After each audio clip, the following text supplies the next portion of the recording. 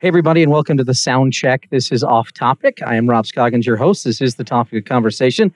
And we have an incredible guest tonight, a guy I've been wanting to get on, but his schedule and my schedule, and just the timing wasn't right. But now it is.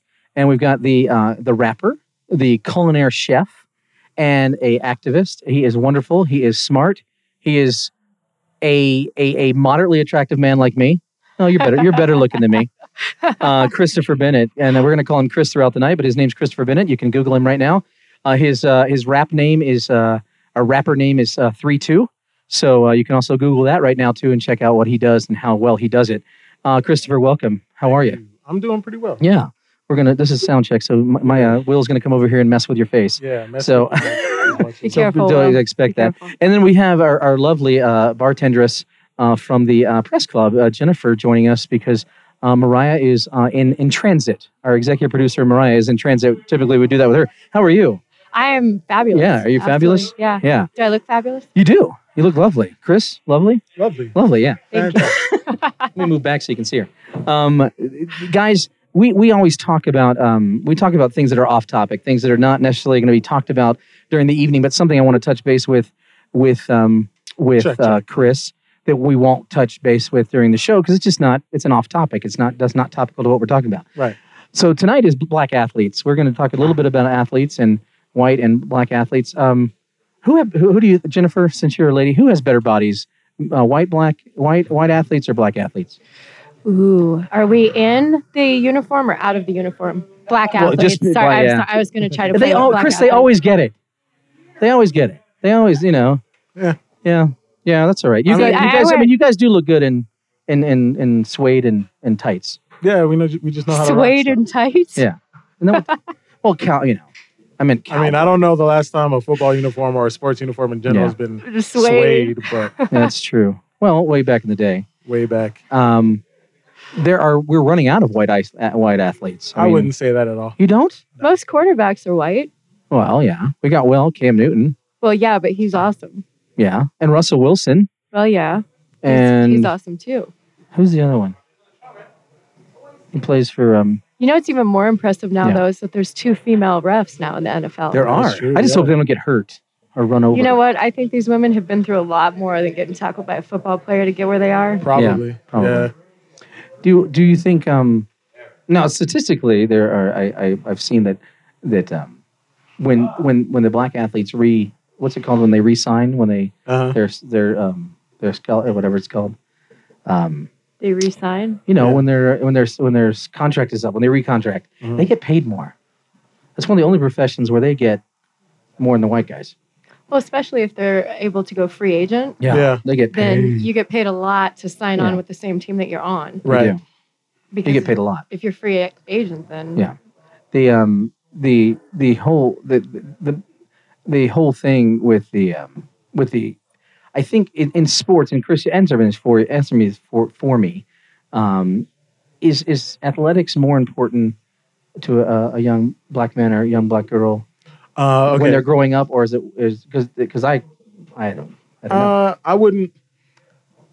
Obviously, I'm not going to say all across the board, but I would you can't say speak that for all, right, of course. What I would say is that for more underprivileged black children, it's a way out. It's a way, and not even from the sake of the kid as much as like the parent. Like if the parent knows or feels like they're not in a financial position to send them to college on their own or whatever, and they don't want them to have to join the army in order to pay for college, then they're like, you have to learn how to be the best at this sport or this sport so that you can get a scholarship, so that you can go to college.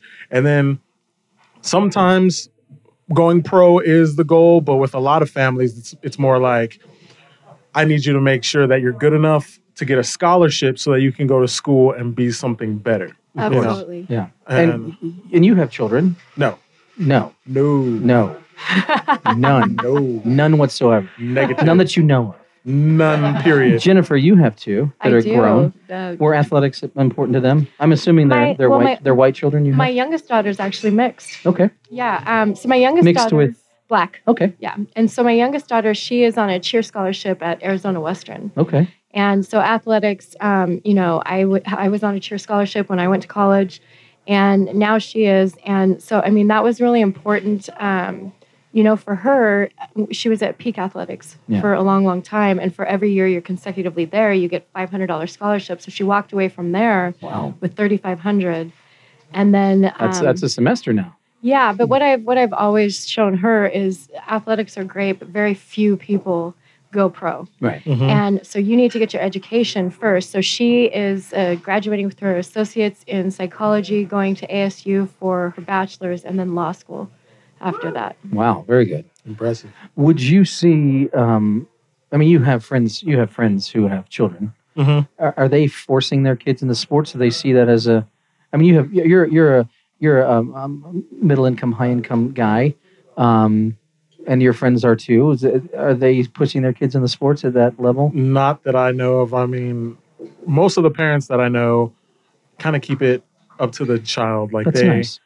They try to see that the kid is if the kid is interested, and if the kid is interested, they'll push them or encourage them. Right. But they kind of leave it open to the kid's discretion. This will be Michael Orr's second or third Super Bowl. He's now on the Panthers.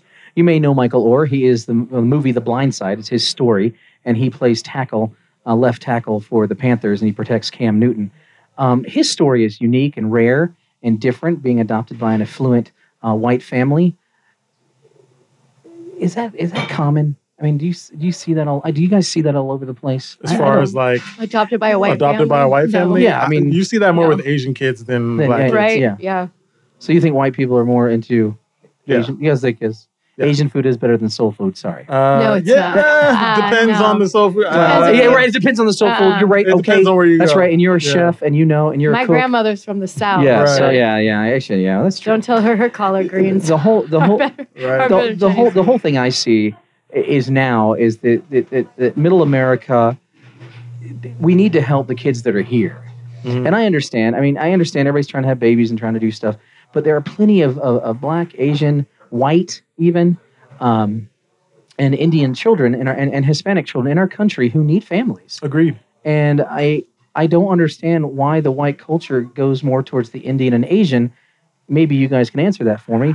But I like the Michael Orr story. The Michael Orr story connected with a lot of people. And then Sandra Bullock goes to Africa and helps a child become an American. I think that's a lovely story. It's a lovely piece. But it doesn't happen to everybody. And there are plenty of kids here who are hungry and starving who need our help. But yet these Americans are going to Asia, India, and Europe and Africa to grab kids when we have plenty of kids here who need help. Well, part of that, I think, is especially I grew up in Wyoming and South Dakota, so the children who are American Indian, they want to want them to be adopted, on the reservation. And I think, too, especially, I'm still very good friends with my ex-sister-in-law, who's the aunt of my youngest daughter, and she told me, to the customs and the culture, you want to try to place black children with black families. Sure. And so, at least in this country, also the waiting list, if you're a white couple who's waiting for a white child or, so on and so forth, it can be very long. So then they search elsewhere. So it's just a lot of the ways that our country is set up as well. And Chris, do you see that too? Well, in my opinion, as much as I hate to say this, I feel like, especially when it comes to wealthier families, I think that, and this is just my opinion, but it seems like it's more of like a status thing. Guilt? Status? Like a status thing. Like as far as like,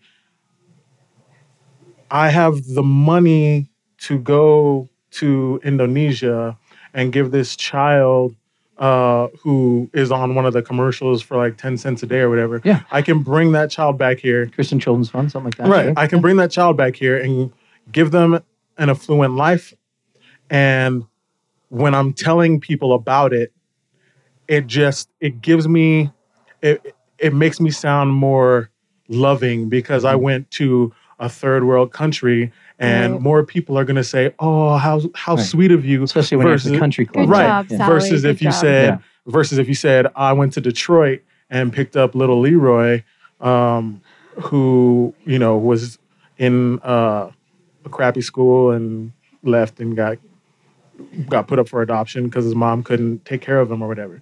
Well, stay tuned, folks, because these are some of the topics we'll be hitting tonight. I am Rob Scoggins, your host of the Topic Conversation. Our wonderful guest tonight is Christopher Bennett. He is a rapper. He is a culinary chef, and he is an activist. And we're going to talk about all these interesting, fun things about his life and how he became who he is right after this.